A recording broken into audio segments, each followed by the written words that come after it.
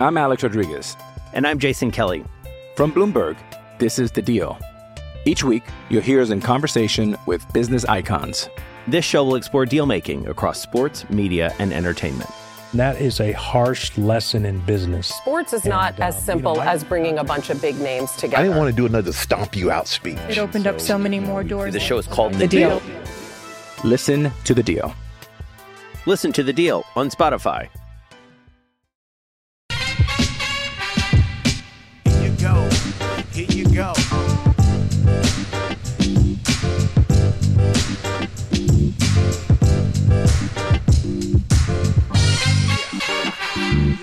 Playoffs, baby. It's playoffs, baby. Playoffs? You talking about playoffs? Yes, I am on a random Monday morning. Welcome to Nothing Personal. It is April 17th, 2023. Middle of April always means something when you're a sports fan. The MLB season is underway. The NBA season is done and playoffs are underway. Stanley Cup playoffs are starting to happen. The next couple of months are awesome. Mix in the draft in the NFL, and you're just loving life. The thing about the NBA playoffs is it's become so popular that they need to get every game on the air, of course, and they're trying to rearrange when games are going to be played naturally. But on a Sunday night at 11 o'clock, you expect me to watch the Nuggets T-Wolves Eastern till 1:30 in the morning? And I'm not even sleeping. I'm not going to do it on principle alone. But the playoffs started for me on Saturday. And I was watching, thinking to myself, when did I last see a team in the playoffs who has one of the top seeds, and I hadn't really watched them during the regular season because we're not a recap show. So I admit it. I don't know much about the Sacramento Kings. But I was told, watch the game, David. You're going to be very surprised. So I sat down, I watched the game, I had some Gatorade, I needed a few IV liquids. I could not believe the frenetic pace of that game. I could not believe Fox on the Sacramento Kings. I could not believe the things that Steph Curry is still doing. I'm watching Sabonis go back and forth, wondering that can't be the son of Arvydas. There's no way. That can't be. Watching it go on and on and on. And then there's a little kerfuffle. I'm very focused on the game because it's a pick of the day. And no, I'm probably watching the best first-round series. And we've got the Kings in our pick of the day. And I realized that there's something going on, and I'm not sure what it is. And in this day and age, I admit it, what I do when I'm not sure of something. I don't know whether everybody does this, but I go right to Twitter, and I search. I go to the search bar, and I put like Warriors-Kings game. And then I'll look for top, and then latest, and then people. Try to find something, then try to triple-cross it, cross-checking it, then call Coca before I tweet about it, sometimes. And there was the Spike Lee of the Warriors, a guy named E40. He's that hip-hop singer, E40. Loves the Warriors. Comes to games. Sits behind the basket. Sits near their bench all the time. He is being kicked out of the game. Live on Nothing Personal with David Sampson on YouTube right now, every day at 8 o'clock. We're showing you video of it right now. So this is a way that you can be watching the video while listening to the show, or watching the show and watching the video. He's being spoken to. Everything seems calm. Everything seems good. I'm thinking to myself, is it possible that there's something going on with the players? My first thought was the Ja Morant, Shannon Sharp, the father of Ja Morant. There was something going on with players because I'll admit it. Maybe I'm the only one. I did not recognize E40. So I wasn't sure who that was.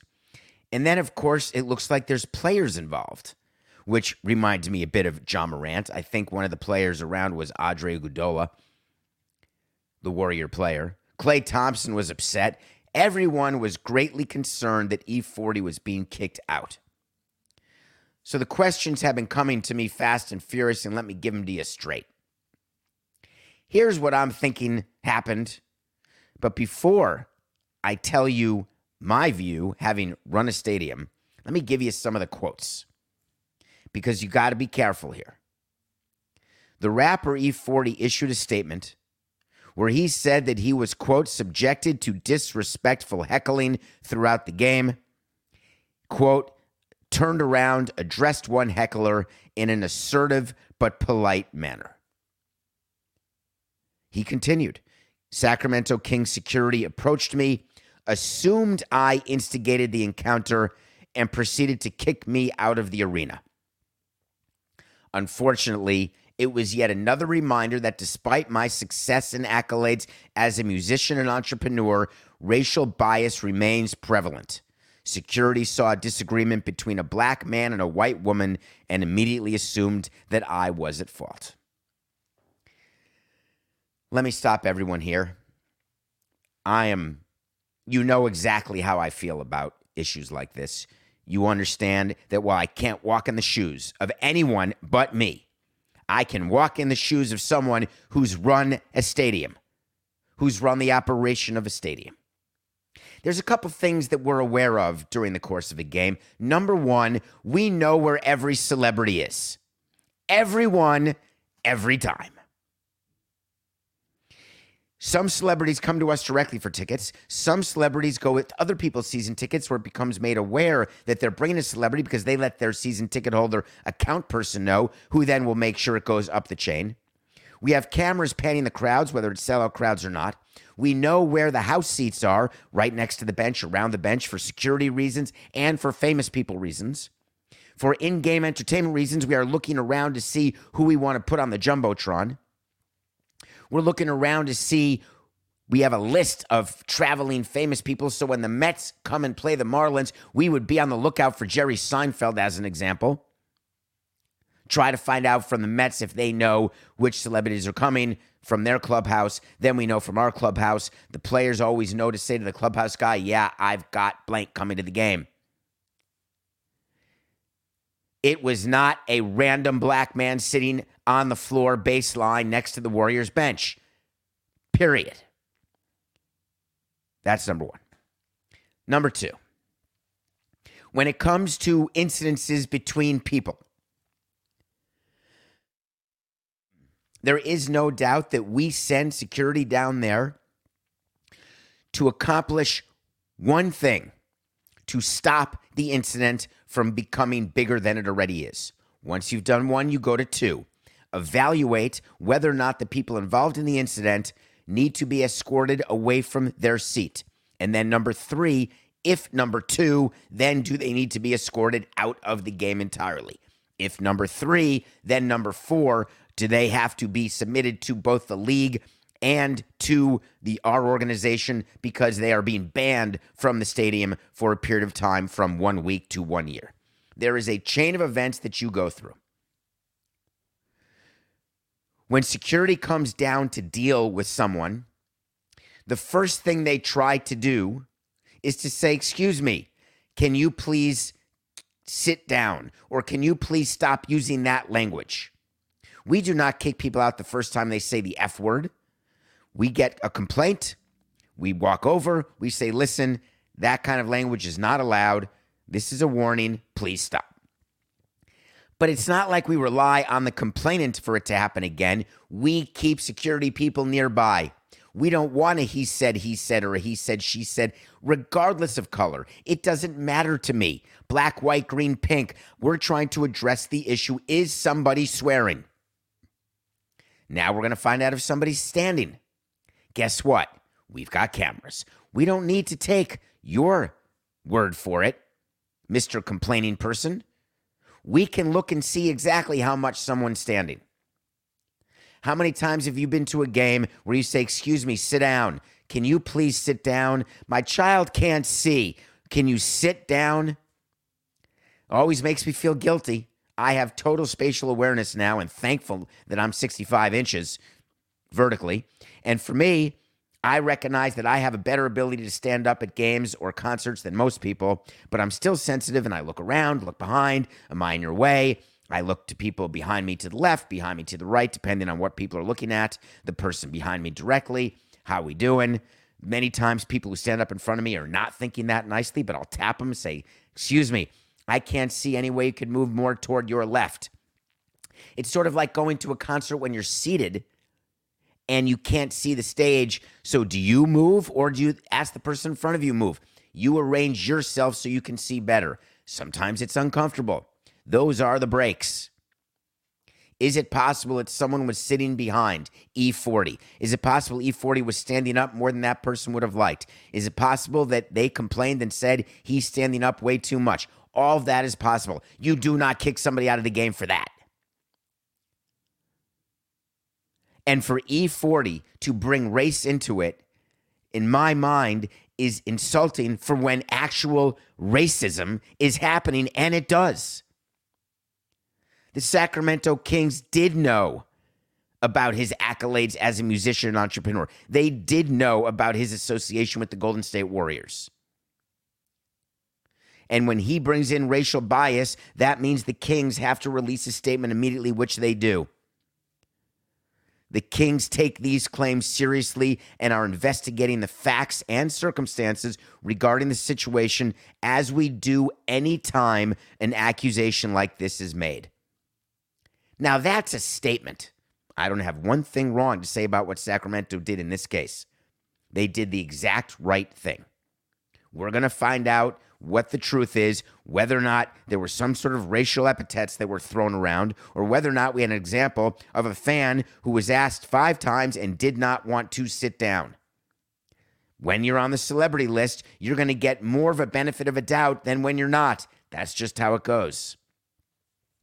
The Golden State Warriors had quotes from Andre, from Klay Thompson. Disappointing. That's not how this should be. Why don't we get a few more facts on it? But let's just be clear about one thing. Don't let this take away from the series that is the Kings and the Warriors, an amazing game 1. But just know that when people are operating ballparks and arenas, they are way more aware of things that are going on than you may think.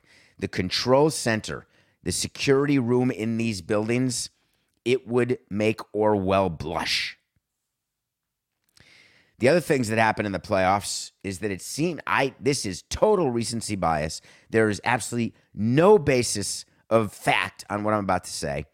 But I don't remember game 1 of first round where Giannis, the number 1 seed of the Bucks, Giannis gets hurt. He's out for the game.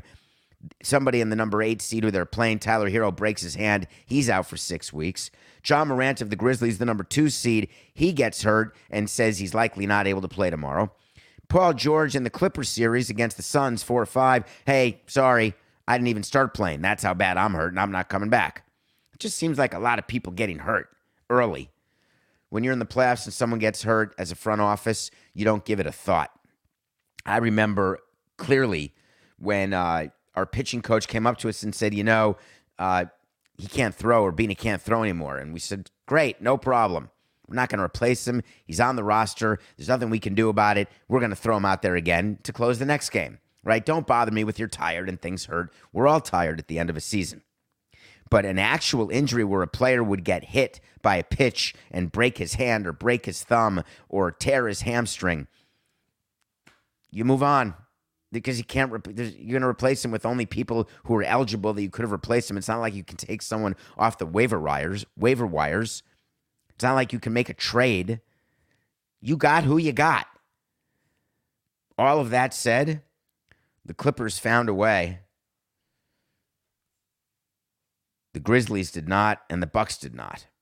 That means that Giannis and Ja have no choice in their game 2. When you lose game 1 at home, you've got to win game 2 at home. If you go down 0-2 in a series as the home team, having lost the first 2, and you've got to win 4 to the next 5, no chance, toilet pants. That means that Giannis and Ja will get treatment all day today, the off day, and both Giannis and Ja will play in their game 2s. As a matter of fact, I'm so positive about that, I'll make it official. The official way to see. Giannis and Ja will play in their game 2s, don't worry. But it did stink for the Bucks when he was out for the rest of the game yesterday. All right, I'm going to switch gears to something that you're going to think that Coca thought may have been not enough people would have known or be interested about, but I'm going to talk about it because it's personal to me. But I think it's just interesting to talk about. You know I was with the Marlins for all those years. You know that I can say a few things about Jeter, who's gone, and about Sherman. You know that I could talk about their players. I could talk about the organization. I could do it every day. But that's not what this show is about. The Marlins make the show when they do something worthy of making the show, either on the upside or the downside. It's been a long time since they made it on the upside, Sandy winning the Cy Young. Upside, Jazz being on the cover of the show, upside. Steve Bartman Appreciation Weekend, downside. I got a text from a former player, former member of the media, and former executive with who I worked, all within 7 minutes the other day, with a picture of a marketing thumbnail, a marketing piece of artwork that was being sent to season ticket holders that was calling for Bartman Appreciation Weekend when the Cubs come into town. For those of you young enough, and I've tested this theory, Coca, if you can believe it, do you know that 18% of our audience currently would maybe have no idea who Steve Bartman is? Steve Bartman was the one in Wrigley Field who was blamed for the Cubs losing to the Marlins in the 2003 National League Championship Series. I was the president of the team then. I was in the dugout. Not in the dugout. I was sitting above the dugout when the play happened. I then went and spoke about it with the players, both before and after. And let me just be very clear. Steve Bartman has been blamed, and none of it is his fault. He did not lose the game for the Chicago Cubs that day. They had another chance to win in Game 7, and they had their second-best pitcher going, Kerry Wood, and we had our fourth-best pitcher going, Mark Redmond, and guess what? They couldn't win Game 7. Game 6, they had a chance to win even with Steve Bartman, but Alex Gonzalez, not ours. The Cubs, Gonzalez makes an error. Dusty Baker, one of the worst in history at managing a pitching staff in 2003, had run his players and his pitchers ragged. We knew we were going to get to Mark Pryor because his arm was going to fall off. And we waited, and then he got tired in the 8th inning. So there are myriad things that happened. But the most important thing is that Marlins players had clutch hits, took advantage of opportunities, and won when it mattered because they had to win 3 games in a row to beat the Cubs. And when you're doing marketing to try to get people to come see Cubs Marlins 20 years after, and you're going to say it's Bartman Appreciation Weekend, that you're actually saying that Steve Bartman is one of the reasons why the Marlins won, and then you're promoting that, shameful. And I knew immediately that, A, it wasn't a joke. I knew immediately that it had been approved at all levels, and I knew immediately that it was going to get such pushback that they were going to do a walk back that would make your head turn. Boom, boom, boom. Wasn't more than an hour later that there's a scoop from Andy Slater that he must have gotten from someone within the Marlins organization that said, hey, that was human error. Yeah, that was not supposed to be sent out. We have no idea what that was. Let me give you a little hint as to how these things happen. There's something called an approval process. When you go through the calendar of promotions, you go through that with the president of your team, the head of marketing, the head of sales. By the way, the people in the baseball department know because they want to know which players are being focused on where. The people in the clubhouse are made aware of it because the players pay attention to who's being focused on, who's got the bobbleheads, who doesn't. It's all pre-approved. During the course of a season, that's called the promotional calendar. The heritage nights, the appreciation weekends, all planned in advance. And then people are saying, but David, Bartman Appreciation Weekend was nowhere on their website. In addition to what gets pre-approved and pre-marketed before the season, every time there's a new homestand or a new series, the salespeople get together and have a meeting with the marketing people and with the graphic designers, and they say, what's our hook? What can we talk about? Cubs are coming to town. 20 years later, how about Sosa throwing a first pitch? How about Kyle Farnsworth? Will Alex Gonzalez come? What about Juan Pierre? What about Steve Bartman? Let's find Steve Bartman, have him come throw first pitch. Let's bring him in and give him donuts and go take him to Versailles and tell him how much we love him. Let's go find him. Maybe we'll call a booker and maybe he's got an agent or something. The approval process is that any kernel of an idea that is sprouted in a sales room goes to the VP of sales, goes to the COO, goes to the president, and gets talked about in a VP meeting. for anybody high up in the organization, and you can get as much love as you want, ringing the bell at the stock exchange, doing all the extra press that you're doing, whatever you're trying to accomplish by Bruce having you there, I'm good with it. I think it's outstanding to have leadership that's all women. I'm in. But you got to win games, and you got to be capable. You got to be good at what you're doing. Don't pretend that you didn't know or you didn't approve what this was. Blaming a rogue salesperson for coming up with artwork, ridiculous, can't happen. Sending it out without anyone else knowing and then being surprised by it, but waiting to take it down until you measured the room, until you read the room and figured, how's this being received? How are we doing? Ooh, not good. Pitchers, players, past, present. People within the organization, past, present. People within the commissioner's office, past, present. All had the same reaction. Cringy, wrong, embarrassing, guaranteed, walk back, get ready for it. 1, 2, 3, boom. And that's how it went down. So don't be at all surprised when these things happen, please. Because it can. But don't ever let a team blame someone. This is what they try to do, right? I spoke to someone else with the team right now, a very close friend of mine, who said to me that it was a good thing that it wasn't his picture that was on there, because if it had been his picture, there would have been a few changes going on within the front office. Juan Pierre was the one picture with Jazz Chisholm. You got to stop promoting Jazz, folks, until he starts hitting more than 230. Just saying. The best way to promote players is to promote the good ones. 2 starts by Sandy being bad, promote Sandy. That's 2 bad starts. In any case, I could have gone way more, but Coca told me to tone it down. I mean, I really wanted to talk about the process of how the people in charge got there and what happened and who came with Jeter and who left with Jeter and who's still there from Jeter, and how the fact that the ones who were there who were with Jeter now realize the way Jeter was, because now they're trying to go to the other side because the other side is the one that won the power struggle, but now the other side doesn't know anything about anything either. So now it's just a total mess, and I feel terribly because it reflects on all of us who are associated with the Marlins. And I've got to get texts galore on the phone and phone calls on a weekend saying, you better find out if this is real because I assume you're going to talk about it, nothing personal. You're damn right I am. Suffice it to say, there will be no Bartman Appreciation Weekend. Not because it never existed, because the people spoke and the people in charge withered away. All right, we come back. We are going to review a movie that is important to watch given what today is. We're going to talk about umpires who missed a memo, and it was a very important memo about a word called discretion. We'll be right back. Hey, it's Kaylee Cuoco for Priceline. Ready to go to your happy place for a happy price? Well, why didn't you say so? Just download the Priceline app right now and save up to 60% on hotels. So whether it's Cousin Kevin's Kazoo Concert in Kansas City, go Kevin, or Becky's Bachelorette Bash in Bermuda, you never have to miss a trip ever again. So download the Priceline app today. Your savings are waiting. Go to your happy place for a happy price.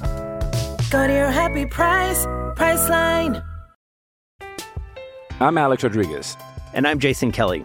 From Bloomberg, this is The Deal. Each week, you'll hear us in conversation with business icons. This show will explore deal-making across sports, media, and entertainment. That is a harsh lesson in business. Sports is not as simple as bringing a bunch of big names together. I didn't want to do another stomp you out speech. It opened up so many more doors. The show is called The Deal. Listen to The Deal. Listen to The Deal on Spotify. This episode is brought to you by Pepsi Wild Cherry. Pepsi Wild Cherry is bursting with delicious cherry flavor and a sweet, crisp taste that gives you more to go wild for. Getting wild may look different these days, but whether it's opting for a solo Friday binge watch or a big night out, everyone can indulge in their wild side with Pepsi Wild Cherry. Also available in Zero Sugar. So grab a Pepsi Wild Cherry and get wild.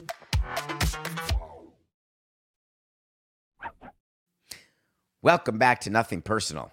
It's David Sampson. How are you? Thank you for rating, reviewing, telling your friends about Nothing Personal. Keep going. We're still growing. We had our best week ever last year, and we've been doing this for 796 episodes, plus all of the sit-downs and mailbags, which we're going to do some this summer and everything else. But it's because of all of you. So we're live every day at 8 a.m. on YouTube. Please hit subscribe. Please. There's more people watching than subscribing. And there's more people listening than subscribing. So you can subscribe and download and rate and write a review. We watch a movie every day. There was no doubt what I was going to watch yesterday. For those of you who know me, it should have been a simple guess. Today is the Boston Marathon. I am currently not in Boston. I was there last year. I was there 2 years ago. And this is the 10-year anniversary of the Boston bombing. We talked about it on yesterday's show, on Friday's show, I should say. So it's been 10 years, 10 marathons. I want to give a shout out this morning to Dave McGilvery, a member of our team, Hold the Plane, where we ran 7 marathons in 7 days on 7 continents. Dave, have a great day today. Good luck. I hope everyone stays safe and the weather stays good. Red Sox are playing early in Patriots Day. I believe, Coca, that Ohtani has to wake up early and pitch on Patriots Day. Players do not love, no matter what they tell you, they do not love playing these 11 o'clock games. The fans love it because they rush out onto the streets to catch some of the marathon. And there is no coincidence. There are none in this world. Although I'm a cynic, but there are none. Netflix released a movie. What do you think it's called? American Manhunt, the Boston Marathon bombing. A 3-part series about the brothers who did the bombing through the eyes of people who got hurt, through the eyes of people who were in charge of capturing them. And it went through exactly what went on that day and in the days after. They got access to everybody in law enforcement, and the one person who really was the key to getting these brothers caught, and that was the Chinese kid who got carjacked by them and found a way to escape and call the police. The reason that I'm okay watching 3 episodes about something that I lived through, I was sitting in Marlins Park watching this happen and followed every minute of it because it involved people I knew, and have now raised money for the Martin Richard Foundation, one of the 3 people who died, plus the police officer at MIT, for a total of 4, not counting the guy who did the bomb. I've never been a fan, and this may not sound politically correct. I don't like when they announce 10 people dead, including the shooter. No, 9 people dead. I don't like the shooter getting billing with the people who the shooter shot. The Boston Marathon bombings killed 3 people, and the 2 brothers who did it also killed a police officer, and one of them is dead, and one of them lived and will never, ever see a day of freedom the rest of his life. Ever. No chance. So watch this, the Boston Marathon bombing. If you're young enough that you don't remember details, you're going to learn a lot and be fascinated as to what was going on in Boston. It's going to be very interesting for those of you who do remember it to think back about it and see the empty streets and then think about COVID. Think about what it is to shut down a city. Boston was shut down as they did this manhunt. The pictures of Boston were eerily reminiscent of the pictures of Boston during COVID. So many layers to this. It's on Netflix, American Manhunt, the Boston Marathon bombing. 3 hours. It's shorter than Avatar. It's a one-sitting show. Enjoy it. Okay, corrections. They happen. Thank you. I don't understand what the big deal is when I do something wrong. I do it wrong, and then I fix it. I've had 2 math problems in a row, which make me feel as though not having the prompter and talking straight into a camera, maybe I've been talking to myself for just a little too long and I'm forgetting simple math. We would calculate the NFL season as 16 games, and we would calculate the MLB season as every 10 games equals 1 NFL game. That makes perfect sense. 16 times 10 is 160. But on the show where I talked about this, where I said, don't worry, it's early, it's like the middle of the second half of the first game of the NFL season. After you've played 10 games, you've then played 1 game of the NFL season. It's 10, not 16. Thank you to whoever sent in that correction. I appreciate you. You were totally right. The fact that you started with "Hi, David" made me smile, but I'm good. Send in corrections. I get stuff wrong. One of the things about admitting to being wrong, it takes this burden off your shoulders, doesn't it? It's sort of like when you're lying and you can tell the truth, because you can tell a lie enough times that it become the truth, and then you trick yourself into thinking that actually what happened is what happened. Most people can't do that. Most people know what the lie is, and they learn to live with it, or they keep telling it, or there comes a point where it can be released, and then you're good. I get that. I get all that, actually. It doesn't feel good when you do something wrong. It may feel good at the time, but time will pass. If you can keep doing things that feel good over and over and over again and never feel badly about doing the things that are good, those are the type of things you should be doing. It's always important to know when you're wrong, to know when you're lying, to admit when you've made a mistake. When you work with someone or when you're dating someone, isn't it nice to just say, yeah, I'm wrong. I was wrong. But so many of us keep our position. We'll start arguing a position even though we know it's wrong, because we'd rather argue an incorrect position than give in to somebody else, even though their position is correct. Don't tell me, I'm talking to the studio audience here. By a show of hands, raise your hand if you've ever defended the indefensible position because you had no interest in allowing your partner in business or in love or in family to believe that their position was correct. Hands? Yes, me. Umpires do that too. Absolutely. Umpires will make a call. Many of them, the good ones, will say, wow, I got that one wrong.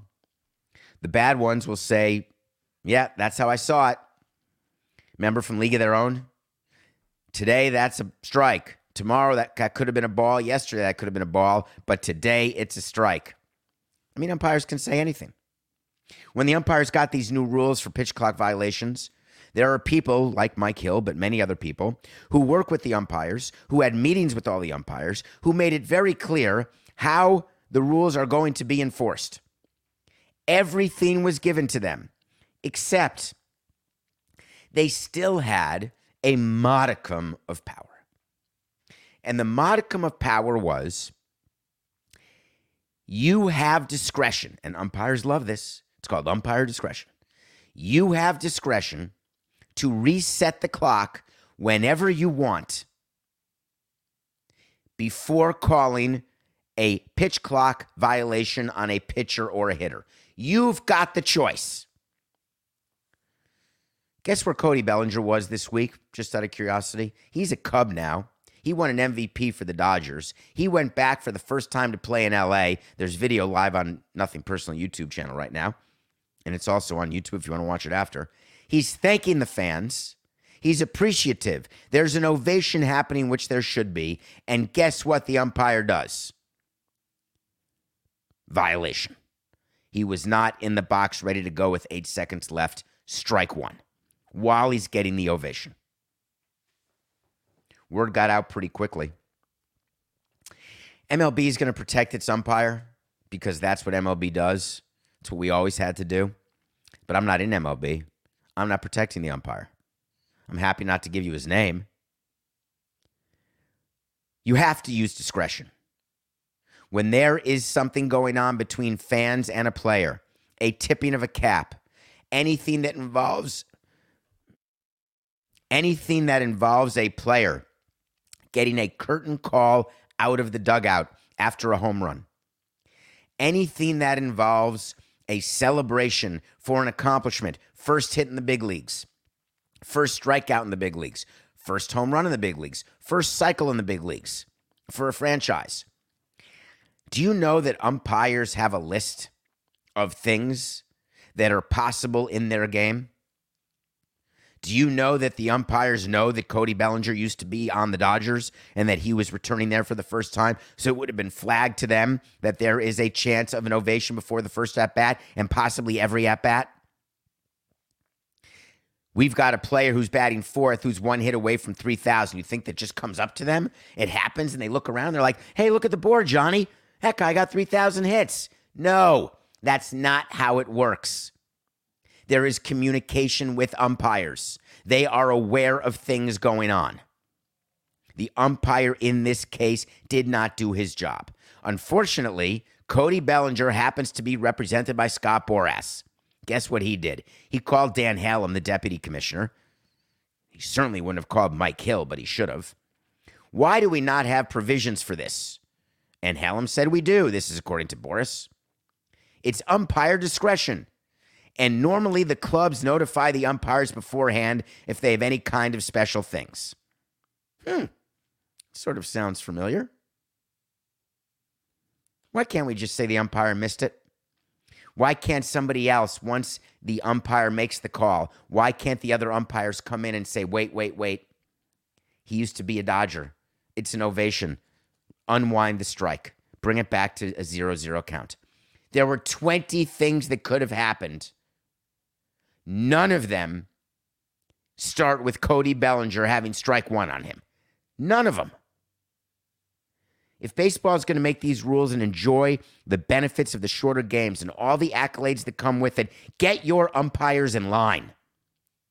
If they're not willing to use their discretion, then they should not be willing to get the equipment that allows them to be a Major League Baseball umpire. Do not take away moments that fans want, that fans need, that players want, that players need, that we as an industry crave. The feel-good moment of giving an applause to a player that's no longer on your team who stinks but helped you win a World Series and got you an MVP, I want to thank him. It's the worst possible use of discretion I've seen. There will be a talking to amongst the umpires. You're not going to see that again. There's another rule this year that baseball has, and we talked about it on a previous show. We spent plenty of time talking about this. Jason Stark wrote a bunch of great articles in The Athletic about sticky stuff, the fact that they're going to come down on sticky stuff, that pitchers can be checked before an inning, after an inning, during an inning, anytime, more than the hands. They're going to check the gloves. They're going to stick the hands in the pants. They're going to go in the hat. They're going to go everywhere, taking away from the cursory, ridiculous checking that used to go on at the end of last year, which was them looking at each other and then looking at the hands and then see you later. MLB wants to get rid of sticky stuff because sticky stuff is hurting the game. They're going to develop their own sticky stuff. I had to wait to see. I'm late on it. The wait to see is going to end up right that MLB will have its own sticky stuff, still being developed and tested in the minor league level. There was a game this weekend between the Yankees and the Twins. One of my old players, Domingo Germán, was pitching against the Minnesota Twins. Germán was absolutely dealing. And all of a sudden, he was walking off the field. He got his hands checked, then his glove checked, and there was a little bit of talk, little bit of problem, little bit of figuring out what's what and who's who, but it certainly seems as though Germán was caught with the sticky stuff. Goes in the dugout, washes his hands, the inning starts again, walks out of the dugout, gets checked again, another conversation, another delay game, another issue with Germán and sticky stuff. Rocco Baldelli comes out, the manager of the Twins, and says, what is happening here? There's something happening here. What it is ain't exactly clear. There's a man with some stuff over there, and my hitters, they have to beware. Why can't we stop him? That was totally made up. That's from a song.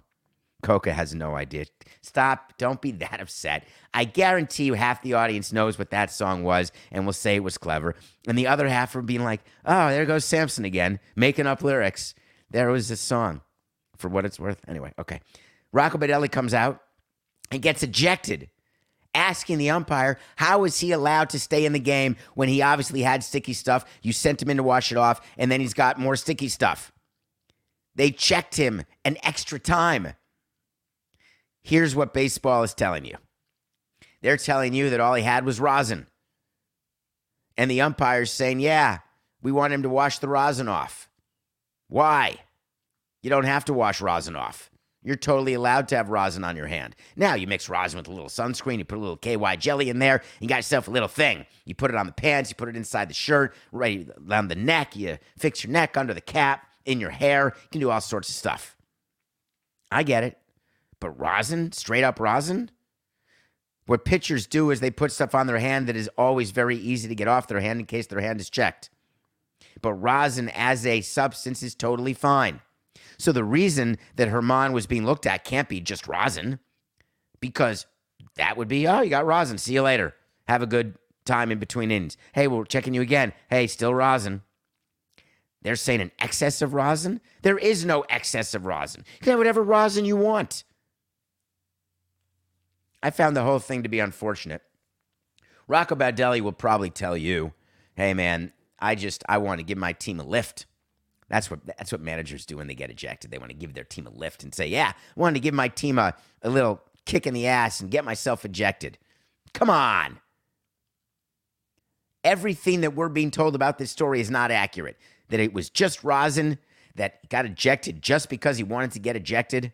These umpires did something. By the way, the Twins hats and the Marlins old hats look pretty damn similar, don't they? I keep getting confused when I see the Twins playing, like I'm having a flashback that the Marlins are wearing our uniforms that we had from 2012 to 2017. I miss those uniforms a lot, actually. So anyway, rosin, ejections, checking, we're still in the infancy stage of what this is happening this season, how this is going to be. But what happened with the umpire in this case, throwing out Baldelli, what happened with the umpire, the way he checked Herman both times, and Herman, through the interpreter, explaining that it was rosin, maybe it was, maybe it wasn't. The thing that still was missed is people watching the game on TV and people in the stadium didn't know what the hell was going on.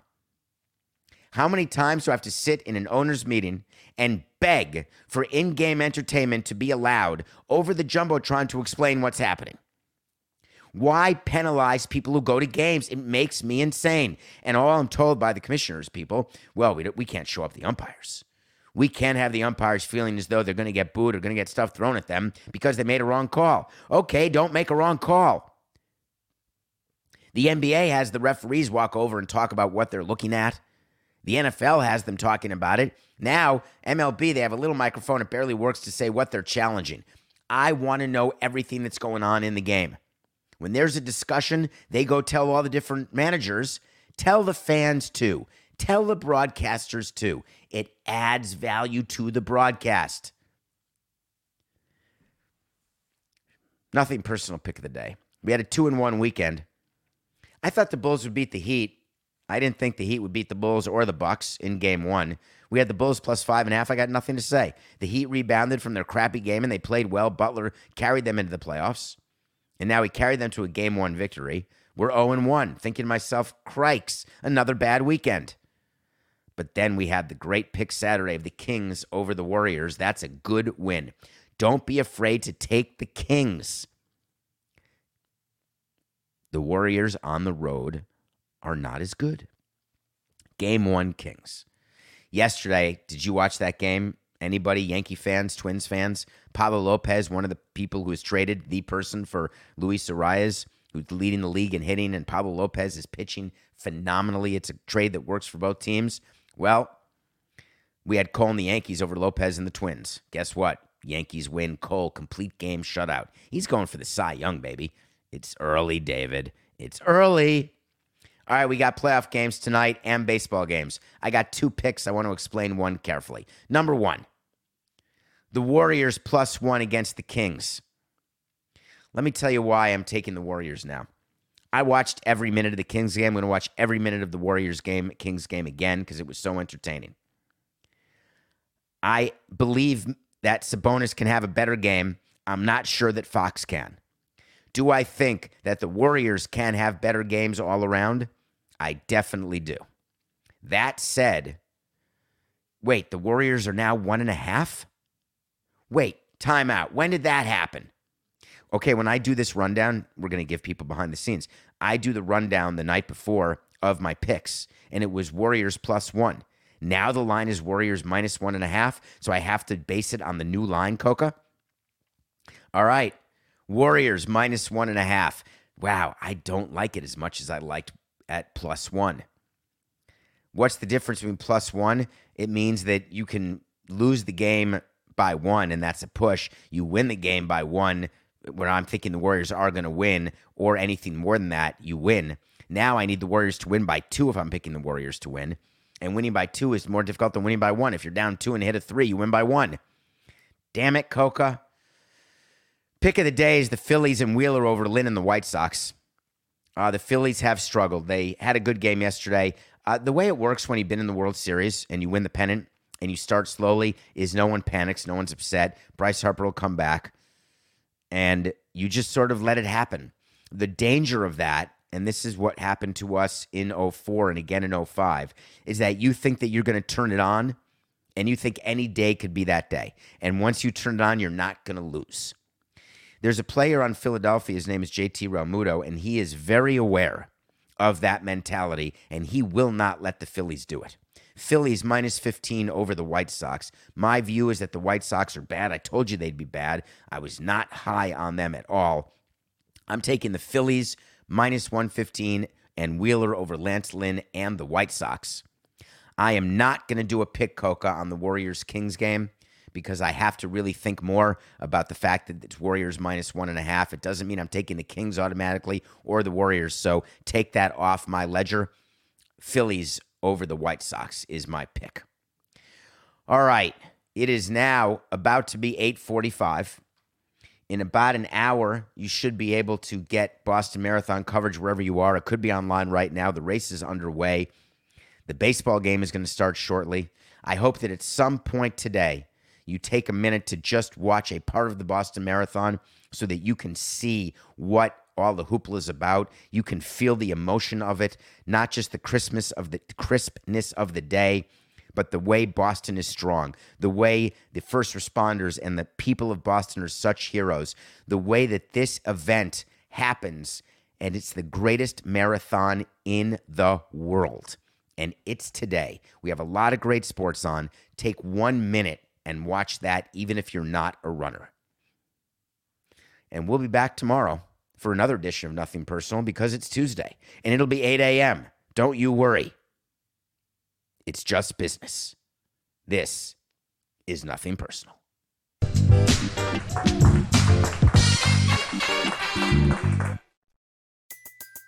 Everybody in your crew identifies as either Big Mac Burger, McNuggets, or McCrispy Sandwich, but you're the Filet-O-Fish Sandwich all day. That crispy fish, that savory tartar sauce, that melty cheese, that pillowy bun. Yeah, you get it. Every time. And if you love the Filet-O-Fish, right now you can catch 2 of the classics you love for just $6. Limited time only. Price and participation may vary. Cannot be combined with any other offer. Single item at regular price. Ba-da-ba-ba-ba.